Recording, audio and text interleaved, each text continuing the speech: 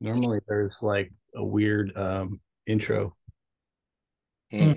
What happens in the Don't weird? you do something with your xylophone? All right. I got a new thing. Wait a minute. I'll be right back. Mm. Just wait. Glad I reminded him of the xylophone.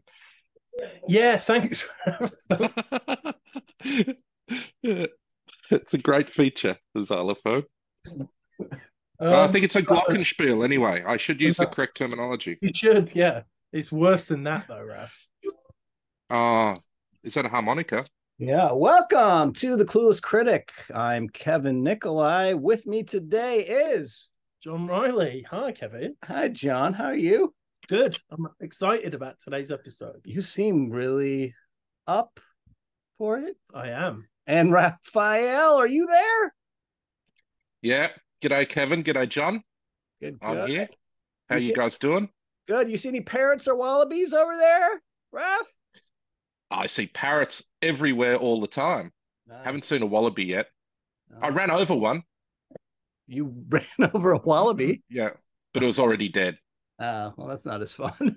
I and it It's going in the made front. it. maybe. It was a horrendous noise and a horrendous sight through the rearview mirror.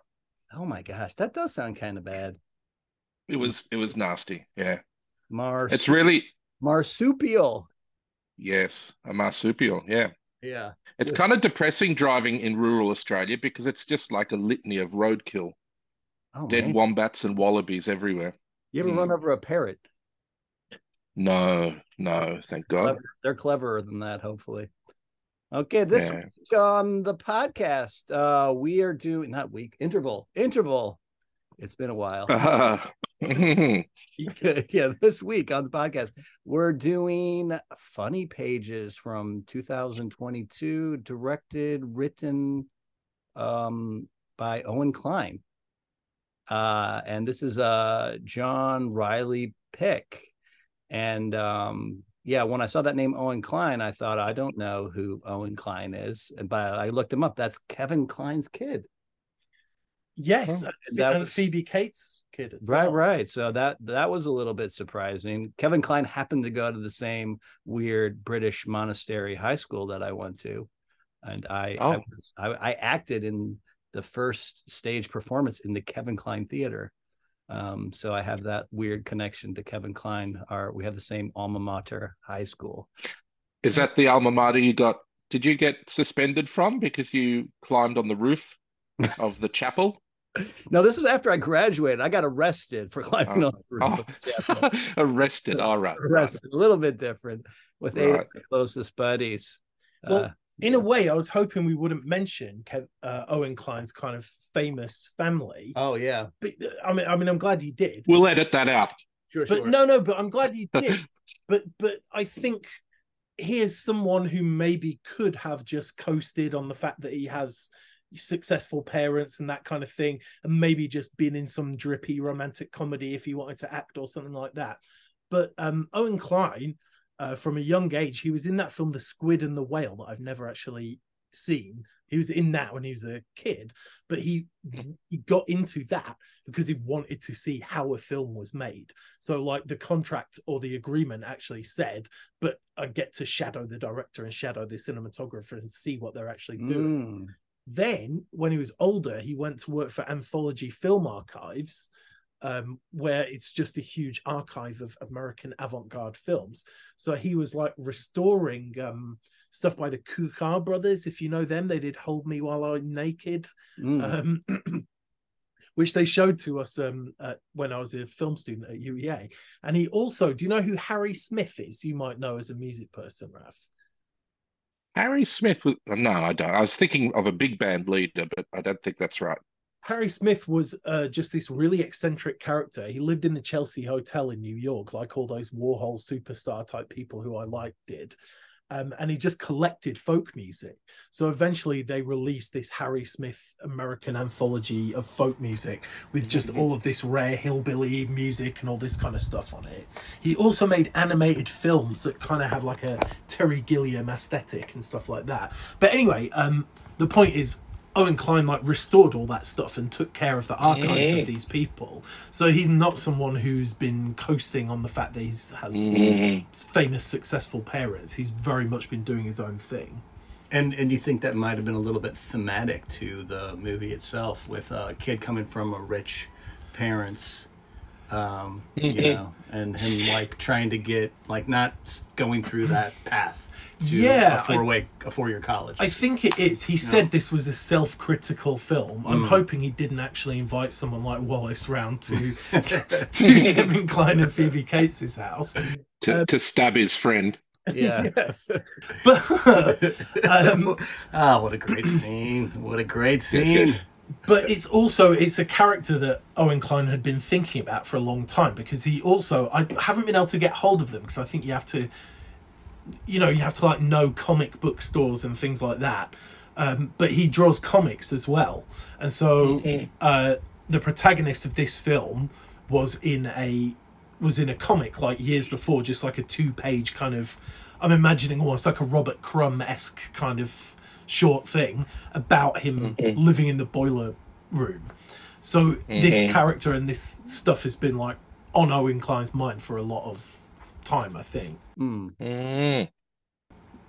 Right, and I read that Owen Kline was like kind of into zines and Xerox comics, and so that was kind of like part of his persona. And I kind of identified with that. I like to make my own little comics and little, silly Xerox books of crap. Are they published by a reputable university press? Sometimes they get published. Yeah. So aren't you going to ask me why I chose this film? That's how I start every episode, John. So why on earth did you... This specific film, like, it was in some ways was an assault to my senses. I liked it, but why did you choose this film that you knew would kind of attack me? Because it does attack you quickly. This film, I feel. I suppose it does, yeah. But I think we looked at a lot of kind of well-known in kind of cult film circles things, right? Like Picnic at Hanging Rock and...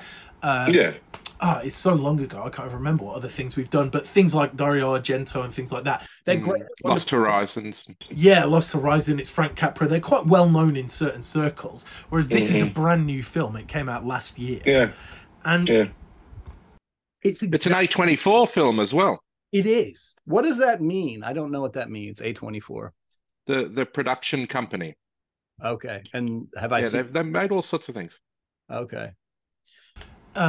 It's hard to think off the top of my head what they have and haven't done, but if you've seen something that was maybe a stylish, arty horror film or something that came out in the past few years, or more of a kind of mumblecore film about young people stumbling around without much direction in life, if you've seen things like that, chances are they were made by distributed by A24. Do they? Does A24 like always shoot in like 16 millimeter? Well, no, they don't. That was also Owen Kline's thing, right? So, if you're asking me why I love this film, it's a new film, but it has exactly my sensibility, right? Straight away, you see it's 16 millimeter, which I just think looks great. They're talking about Tijuana Bibles, which I used to be kind of obsessed with, not to the degree I expect Owen Kline is. But those things are like, they look like chick tracts, but they've just got Popeye like podgering olive oil and things like that in them. They come from the 1930s, and it starts off with a discussion about that. So I already thought this is great. And then you've got like the faces of the people. Apart from our protagonist Robert, everyone's like comically weird looking. They look like comic book characters. Very much so. They look like comic book drawings. Well, yeah, especially the character that Cheryl, the public defender, like says, "Hey, draw this guy for me real quick." When that guy comes in, you're like, "Oh, what a great guy to draw!" Just that face is fantastic. Yes, and the bloke who he moves in with too. Oh yeah. Oh, such good in the hot characters. room. Yeah. Yeah. Yeah, yeah. And that as well, the sweatiness and the kind of like urban grime and the fact that it's this young idealistic person. I was going to bring a photo of me when I even looked a little bit like him. I'll find it later and show you. I see the resemblance. I wasn't the main Hang on, character. John, who did you look a little bit like? Robert. Robert. The main character. I wasn't always. I thought you meant the sweaty guy in the hot room. Well, that's who I look like now. I wasn't always a sweaty middle-aged guy in a boiler room, like reading pornographic comics. I was once just at Solbridge. I was just at Solbridge where I work. Now, once I was this kind of idealistic young man. I'll find the photo later and show you. And so that shattered kind of dream, that idealism, that appealed as well. But they're talking about comic books, they're talking about WFMU, my favourite radio station. It's just packed with little things that I really love. And so often, I mean, I really like sort of this genre, right? But so often, like you think about a film like Ghost World, it's kind of similar, right? I thought about Ghost World. But it's very aestheticized version, right? And the teenage misfits are played by like conventionally beautiful Scarlett Johansson and things like that. Whereas this is it's got a real sense of grit to it, I think, and it's hilarious. Absolutely. And it's hilarious. It's honestly one of the funniest films I've ever seen. That climactic scene with the accidental injury, I just was screaming with laughter, which possibly tells you a lot about my personality. So it's for all those reasons that I picked this film. By the way, we mentioned A24. Yeah. So I've just brought up a list of some of the other stuff. So they did Men, they did Everything Everywhere All at Once. Oh, the most awarded of all time. Right? Oh wow! They did Marcel the Shell with Shoes on. Right. Well, I'll be. Yeah, so they're much more slick, conventionally slick productions, I suppose. But yeah, they do all sorts of stuff. Yeah. I did feel like they did well with the grittiness and just like choosing that guy who plays Robert's friend Miles. Like, he has like the acne scarred face. And even, Wallace, I mean, that guy's like a well-known serious actor, but, he looks so bizarre and he's playing up the weirdness of his face in every expression. That guy doesn't always look like that at all. He's like famous and not at all that weird looking, but he just plays it up with the way he contorts himself. It's interesting. I only realized later that I'd seen him in other things. And of course, he was good in those things, but he wasn't this memorably strange person. Yeah, I think this might be... Matthew Marr. Matthew Marr is the actor's name. Yeah, he's brilliant in this. I hate to plug the competition, but there's a great interview with Matthew Marr on the Back to One podcast with Peter Rinaldi, and he really talks in detail about all his beliefs in acting and things like that. He's a very he's just the complete opposite of Wallace, the character that he plays. Are they the competition? How many views do they get? Our competition. They're put out by Filmmaker magazine, so probably a lot more. A couple more than us, right? A couple more. It's funny. I got some message from the podcasting host that said like we were like the 9th most popular podcast on movies in Australia, and I'm like that can't be true. Oh, wow! I'm like that can't be true. Like that's all me. That's just that's just me and my family. I thought that was funny though. Should we briefly summarize the plot of this film? That's not very important, John. I don't think that's why people come to the podcast. I think most of the time people come here because they've already seen the film and kind of want our take on it. But we can very briefly, I think. Well, so you have this guy, Robert. He's a young, idealistic guy. And his teacher dies under mysterious circumstances. No, not mysterious. You see it. I don't know why I said that. Why are circumstances always mysterious? Just under very unfortunate circumstances. And it's very embarrassing. Very sudden, shocking. Yeah, it's sudden, it's shocking, it's embarrassing. So then he goes to get his teacher's stuff because he knows it's going to be thrown away. He gets charged with breaking and entering or something like that. And then he just decides he's going to live life his way and move into this basement and hang out with unusual people instead of going to a preppy school like his parents want him to and all that kind of stuff.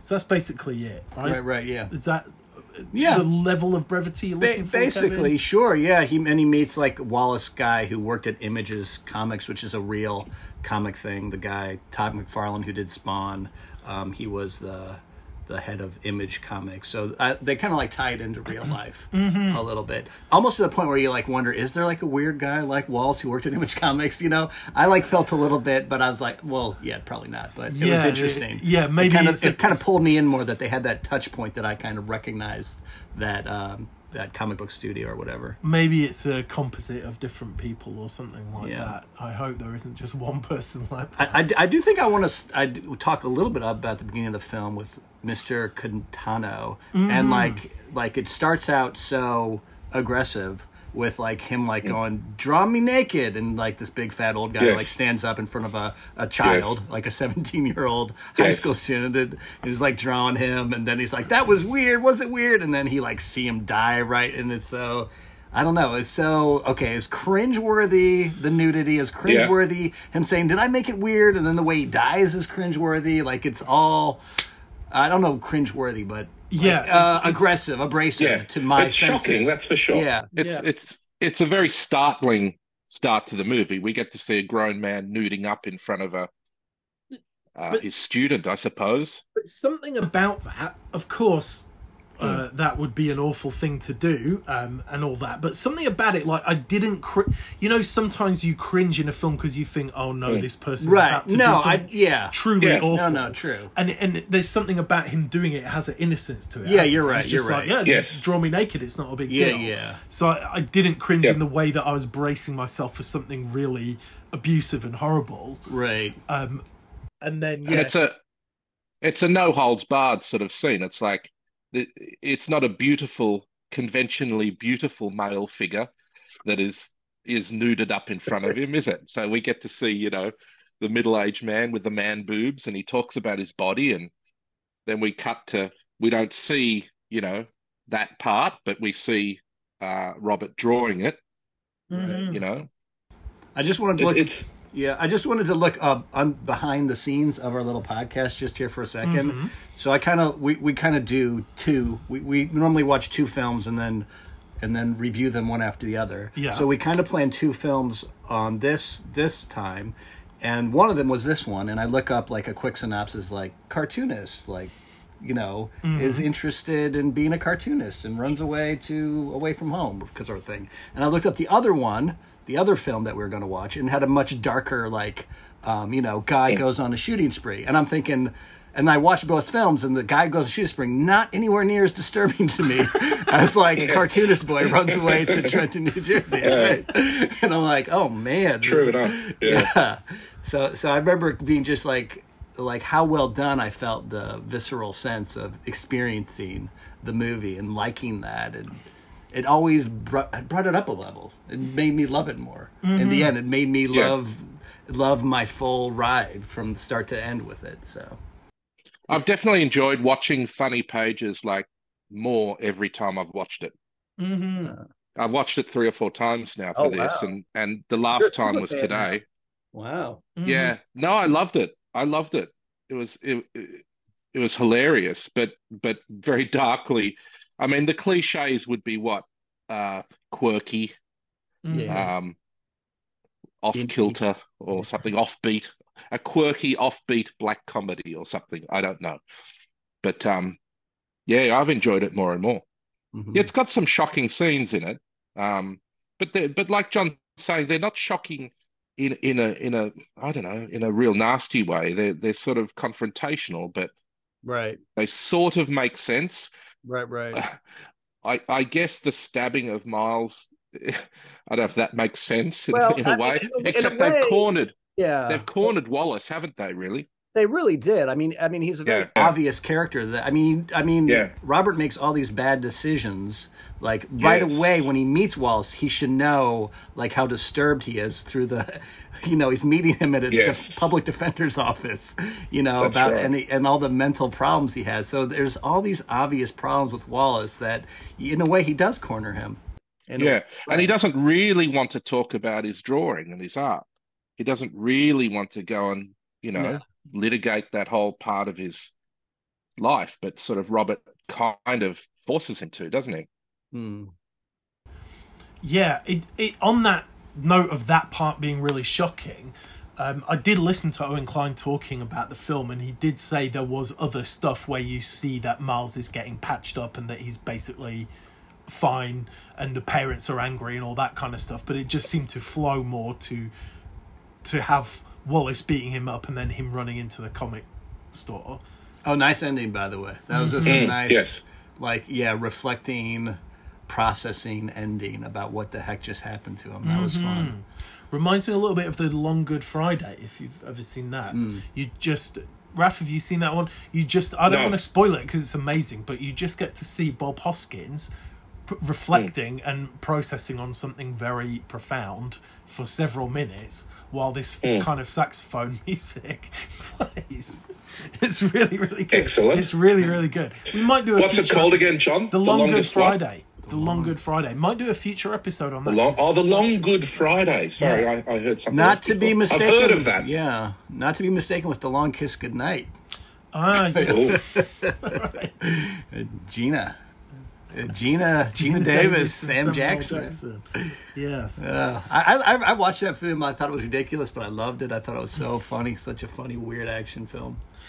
The stuff in the boiler room, I just absolutely love because it's it's so sweaty, and there's something about that guy, Barry, the landlord. Barry, God, yeah. There's something about him. I don't know why it's so funny, but his friend downloads movies and puts them on like a DVD-R for him because he can't kind of do that himself. Operate things. Just that whole kind of, and they're old movies. Like, I like to think I know pointless old-fashioned movie trivia. I just never heard of whatever it was he was talking about. I keep meaning to go and check what that film is that he's watching and what they're talking. Something with Robert Wagner in it or something, wasn't it? Yeah, something like. I think so. Yeah, I keep meaning to go back and watch it just to be a super fan of this film. Well, that's the other kind of I don't know if it's shocking, but kind of shocking scene is the two sweaty gentlemen in their room, enjoying them, turning their bodies into amusement parks. Yeah. They're jerking off to Mr. Catano's artwork, right? Yeah, they are. Yeah. And there's like 1920s cartoon jazz playing out of the speakers while they do. And it's so hot in there. You can feel the heat. Yes. It is so hot. Yeah. Yeah. We've all been there. I mean, when this kid like goes from his like rich house to like Trenton to like live in a basement bedroom with another guy, like, it's like you're like, oh my God, you're like going, what are you thinking? So I like being taken down into that basement. I felt that was really, really good at capturing that moment and just feeling these life choices kind of build into this Trenton basement.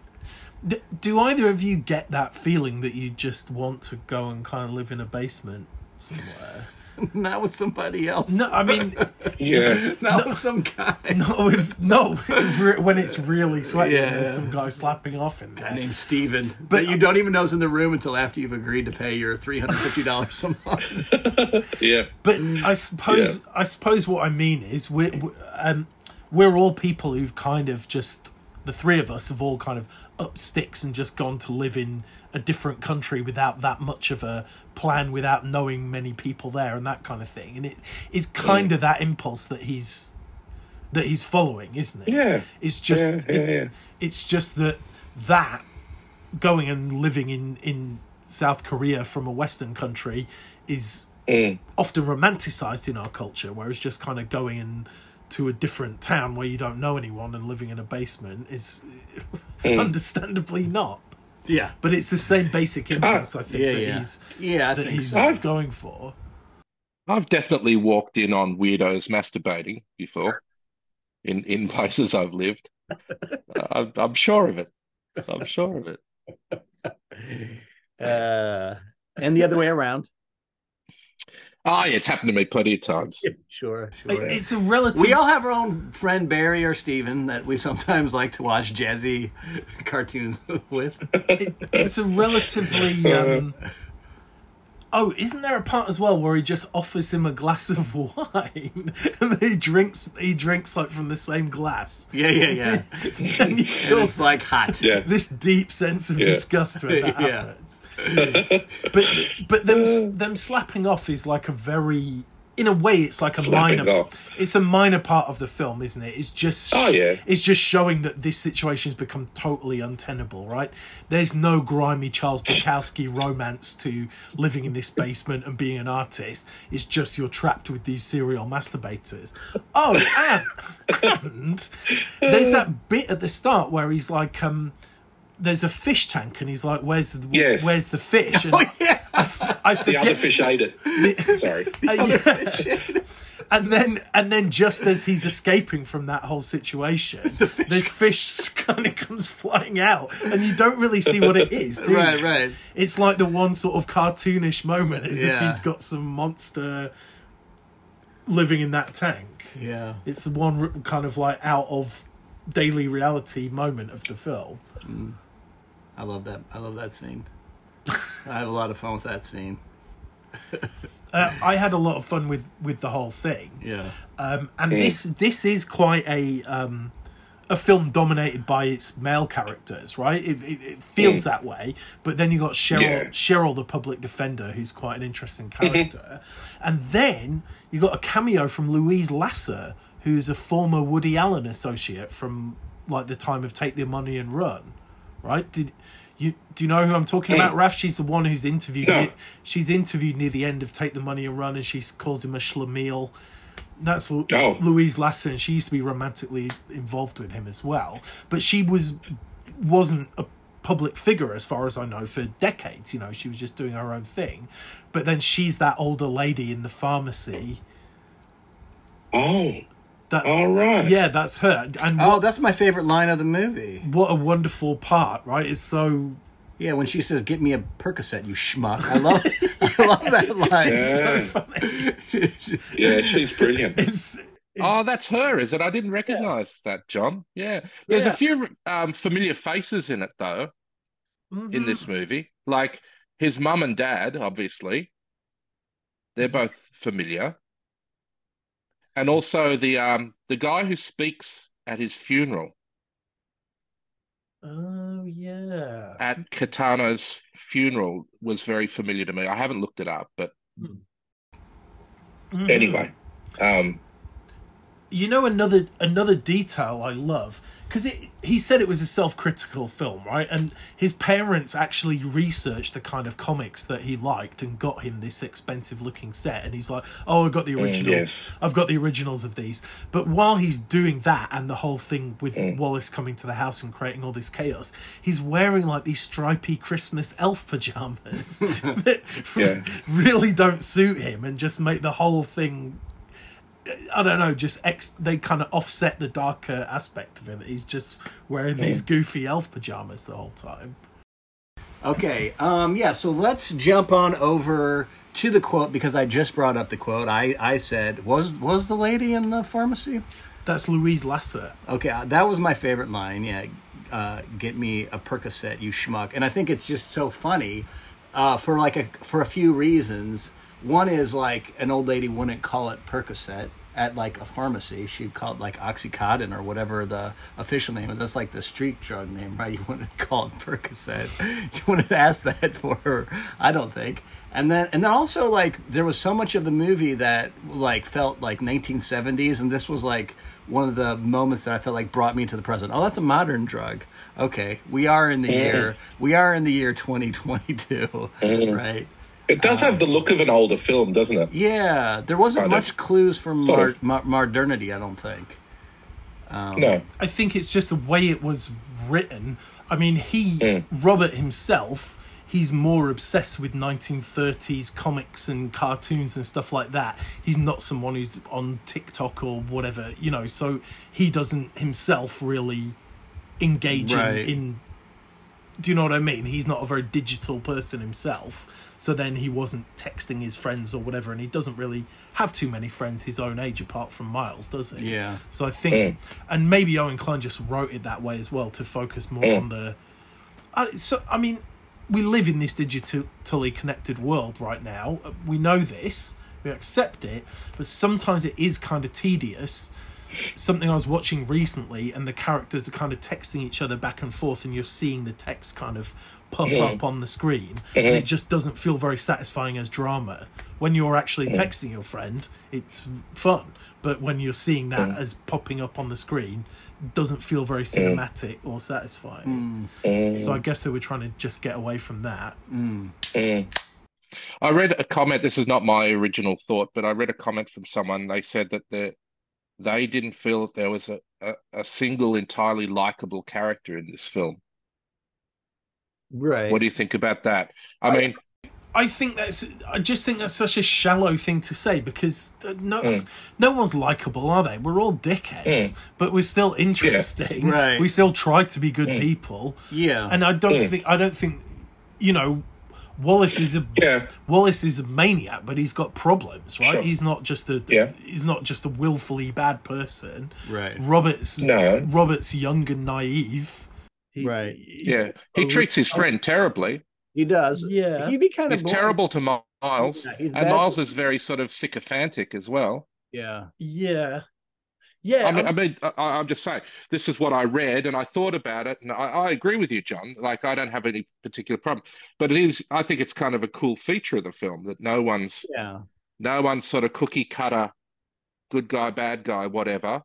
It's just a bunch of flawed kind of specimens, you know? Yeah, and they do kind of do a bit of a reversal, don't they? Because when his parents are lecturing him near the beginning, you're like, yeah, right on, teenage boy, stick it to those stuffy old parents. And then when they're buying him expensive comic anthologies and stuff like that, and he kind of repays them by inviting an unstable person around who starts smashing windows, you're kind of like, well, you know, I would ground this boy as well, you know? Right. Yeah. He's immature and dickish in the film.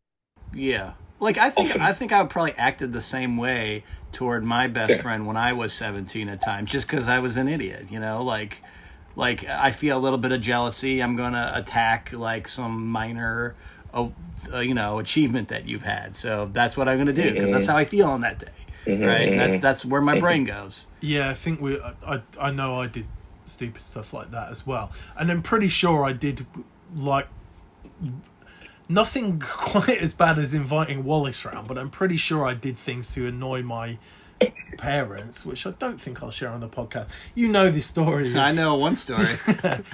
You know the story. So basically, there's a story our listeners may as well know, where I masqueraded as a knife wielding drug dealer in order to terrorize my family, and then at the last moment, I revealed that it was in fact me and not a knife-wielding drug dealer. Was this like at night time and you were loitering outside in like a balaclava or something? No, it was in the daytime, and I had a tea towel kind of wrapped around. You know when you see those people from like the Mexican cartels and stuff, and they're kind of covering the lower half of their face with a bandana. So I had a kitchen tea towel tied around my face in that style. Anyway, I don't think my family have ever fully forgiven me for doing that. Nor should they. No. So, how long did it last, the terrorizing? I don't. Was it just a couple of minutes, or did you really, There was it's a 7-year period. There was a build up to it, and then it was just a couple of minutes where I actually physically appeared to be a drug dealer. Anyway, I'm glad this is being recorded for posterity. Nobody was forcing you to tell us. No, I know. I wanted to share it because now I'm saying that I'm realizing how many different levels I identify with this film. You know? Oh yeah. Yeah. And you know something, I remember as a kid, we did have this really dank basement, and there weren't any guys jerking off in there, thankfully. But I remember did you ever, as a child, just like, oh, I hate my family, I'm going to leave home, but then you realise you're a child and you can only walk around the block because you've been told by your parents you can't. So I did something similar, but I was like, I hate you all, I'm moving into the basement. And then... didn't have a basement. Well, we did have we had a very dank, disgusting basement, which I sat in watching Smokey and the Bandit 2 and eating cornflakes. Living the dream. I mean, I say basement, it was a cellar, you know, like it's like stone floor and walls. You know what I mean? It wasn't a finished basement with it's like a satellite television in there. No, I think I took a spare television, like a tiny little one that we had, with like an analog aerial that wouldn't tune in properly, and watched a very staticky TV broadcast of Smokey and the Bandit 2, which coincidentally is my next pick. I'm joking, obviously. Okay. Actually. Did you guys have a quote? Did you guys have a favorite quote? Give me a Percocet, you schmuck. Yeah. Oh, yeah. That was the question. That was the question. You know, I didn't have a favorite quote. It's just Miles's scream. It's honestly the funniest thing. It's a great scream. That is good. What about you, Raph? I liked the whole thing with the ducks when he talks about the ducks and he says, 15 is still kind of old to be reading the ducks. I kind of thought that was fun. And also in that same scene, more serious quote though, I suppose, no one in this room is an artist. You don't just get to be an artist. I kind of like that from Wallace. Yeah. Now, again, right, two things, since I'm being all spilling my personal cathartic things. I still read the Ducks. I love Karl Barks and Don Rosa. As you know, I think I brought some of the comics around here. Yeah. So I still read the Ducks. And also, that's kind of sometimes my attitude, and I've been deliberately contrarian and confrontational with people about it. Because when people have occasionally... Raph, you're a musician, but when people have occasionally said, I'm a musician, I've kind of responded with, well, I go to the gym. Does that make me an athlete? Do you know what I mean? But right. That idea... Yeah. That's why I like the quote, because it cuts straight to that issue, you know? Yeah, that idea that you don't just get to be this by... You know, even Wallace, who spent his life working for Image Comics, isn't an artist or... Do you know what I mean? Like, you don't... Yeah, it's such a good quote. Well, and the follow-up of that quote isn't Miles kind of refuting it by, like, saying, okay, maybe he failed, but he failed with all his heart. And, like... And then Wallace is like, something like that. And you're like... He says something about it's got soul. He believes it has soul. You see the whole argument there between Miles and Wallace, who are at opposite ends, which is why he had to get stabbed in the head with a pen. And that's right. The issue is solved by being stabbed in the head. That solves that argument. They had a negotiation. What about the double feature?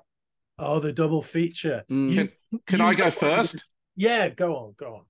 Sorry, John. Well, I like this one. I think American Movie.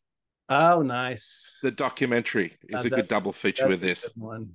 It's not comic books, right? But it's that passion. Real life. It's that basement living feel. Yes. It's that everything to be an artist nutso. Thing. And it also has one of the best screams ever when Mike Shank is recording those screams and he just goes like a maniac. And you hear Mark Borchardt say, "That was wicked, man," in that strange Wisconsin accent. And it's also got some great quotes in it, like, "Is that what you want to do with your life? Suck down peppermint schnapps and try to call Morocco at 2 a.m? Man, that's senseless." I love that line. Anyway, so American Movie. That's my choice for a double feature. It's a great choice. You know what I'm going to say for mine, right? No, I don't. Spike of Bensonhurst. Oh, because you know he's an idealistic young man, but he kind of gets involved in all this other stuff. It's got that grimy. It's New York City rather than New Jersey, but it's got that like grimy feel to it. Do you know what I mean?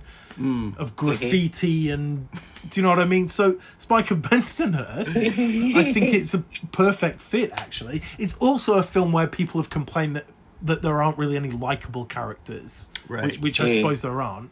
And another film, this time a New Jersey film, which also doesn't have any likable characters. Welcome to the Dollhouse by Todd Solondz. I've seen that. You seen that? Oh God, yeah. I don't like Todd Solondz's other stuff. I disliked everything else that he did. But there's something about Welcome to the Dollhouse, the awkward. Heather Matarazzo's like awkward teenage face and the teenage awkwardness of that hit a nerve. That really got to me. So those are my two. What's yours, Kevin? Well, it made me think of the documentary on Crumb and the comedy about the other comic, American Splendor. I don't know if you guys seen those two. American Splendor, yeah. It made me think of those, but those are two kind of tangential, maybe kind of obvious ones. So I was trying to think of something that it reminded me of, and somehow maybe the Lobster. Something. If you saw the Lobster, I did see it. I don't know exactly why. It's something about the oddness of it, and maybe the way I had a visceral experience to like the ending sequence of that. Though it's very different. It's like fantasy, weird, science fiction, bizarro-ness, but it did get into my mind. It's also, I can see that. Yeah, I can see that. It's also a film, The Lobster, where they cast some very unusual people. That might be it. As like, obviously, it was a bigger movie, so they've got Colin Farrell and Rachel Weisz in there. But I can't remember the actor's name, but Keith from the UK version of The Office is in there, like a very, very large guy with an impassive expression on his face and this very slow way of talking. Is it maybe that as well, the way that people talk in this quite slow, deliberate, naturalistic way? That might have been it too. Yeah. I also wrote down a King of Comedy for some reason. Like you were just talking about Spike of Bensonhurst for recycling back on. Like King of Comedy came back to me while thinking of it. It was maybe the chase for fame, or I'm like seeing the bad decisions like so obvious. I don't know. And Rupert and Wallace are quite unstable characters in different ways. Right. But they kind of and like just like kind of latching on to like, this is my one opportunity. I gotta go through this guy. I don't know. They both like see like there's this one path. I don't know how else I'm gonna become famous. I can only do it through this one person, and I'm gonna be reckless, or that person's crazy. I love it. One of my favourite films as well. In those two films, that's my sense of humour. King of Comedy and this one, it's just my sense of humour. So it's a perfect double bill, Kevin. Okay, you win. Okay, great. That's a great one. Okay. Yeah, I like Spike of Bensonhurst, so that's fun. It does fit. Okay. Is that everything then? Is there anything else we need to cover? Well, there is something else we need to cover because, Kevin, normally I read out a mix of real and imagined correspondence, most of which is real. Occasionally I embellish something a little bit. But we had a long break, right? So we didn't get any correspondence, real or imagined. And it seemed controversial when I was saying I didn't really like Jeremy Irons, right? So I want to introduce a new feature called Jeremy's Lines, where I tell you something Jeremy Irons once said. So in 2013... Hang on, Jeremy Irons from Moonlighting that we talked about. Yeah, because when I said I didn't like him, you guys were like, oh, why? Well, I don't actually dislike Jeremy Irons. It's just... I just want to do this anyway. It's Jeremy's Lines. So in 2013, for some reason, an interviewer in Jeremy Irons got onto the subject of gay marriage. And Jeremy Irons was like, I don't know, because could a father not marry his son? And the interviewer said, well, I don't know about that, Jeremy, because I think that's incest. And Jeremy said... It's not incest between men. Incest is there to protect us from inbreeding, but men don't breed. And the reason he said that he was concerned about a father marrying his son is because it was to do with like the inheritance tax. Okay. Or something. Jesus. What a weirdo. And it's a rather weird thing to say, isn't it? Isn't it funny, like the stuff that anti-gay marriage people come out with as arguments, like, like that. They always go to like, is someone going to marry a goat or something? That'll be next, you know? So like, okay, now, so if we allow gay marriage, dads will marry their sons and people will marry goats, and that's what's going to happen, obviously. Well, I guess. Thank you, Jeremy. I guess it. I don't know because I've been here so long. But maybe it's when they were actually realising marriage equality in Britain, and that's why they got onto that. Okay. It seems like a strange thing to ask Jeremy Irons. It does seem like a strange thing. He's not the authority on the subject. I do like Jeremy Irons' acting. Yeah, we got Moonlighting. We got the recent Watchmen TV series where is Ozymandias. Got Danny, the Champion of the World. The Lion King. Scar, yeah. Famously evil gay character. Maybe that's why he feels so bad about gays. You've heard that before, right? That Scar is being like played up as like an evil gay. I know, I haven't. Oh, you haven't? I've heard that. I've heard people try and compare The Lion King to Hamlet, but I've never heard that before. One of the big differences between Lion King and Hamlet is that The Lion King isn't 4 hours long. Right. And it doesn't. There's no intermission. There's no intermission. One of a handful of differences. Yeah. Well, is it time to discuss what the next pick is? It is. What is the next pick? It's Raph's pick. This is my turn, and I believe, isn't it? Yeah. And I've picked a movie that's completely different to Funny Pages, and also I don't know why I've gone for another 60s film. I've chosen a movie called Targets from 1968, directed by Peter Bogdanovich, and it stars Boris Karloff. Interestingly, I guess it's a thriller, I suppose, and it's not a particularly well-known film. I don't think it's not obscure. I wouldn't say it's obscure, but it's like a sort of, I don't know, a bit of a sleeper in a way. I think it's an interesting film, right? And I'd be interested to see what you thought of it. Yeah, this is so Targets. This is what I hinted to earlier when I said a guy about on a shooting spree. Targets, right? Great. Okay, and we'll discuss that next interval. I can't wait. Okay. Thanks. Thanks, guys. Bye. See ya. Thanks for listening. Okay, and we're out. We're done. We'll call that it. All right. Hey, fun. Good. That went well. Felt like a good episode, right? Yeah.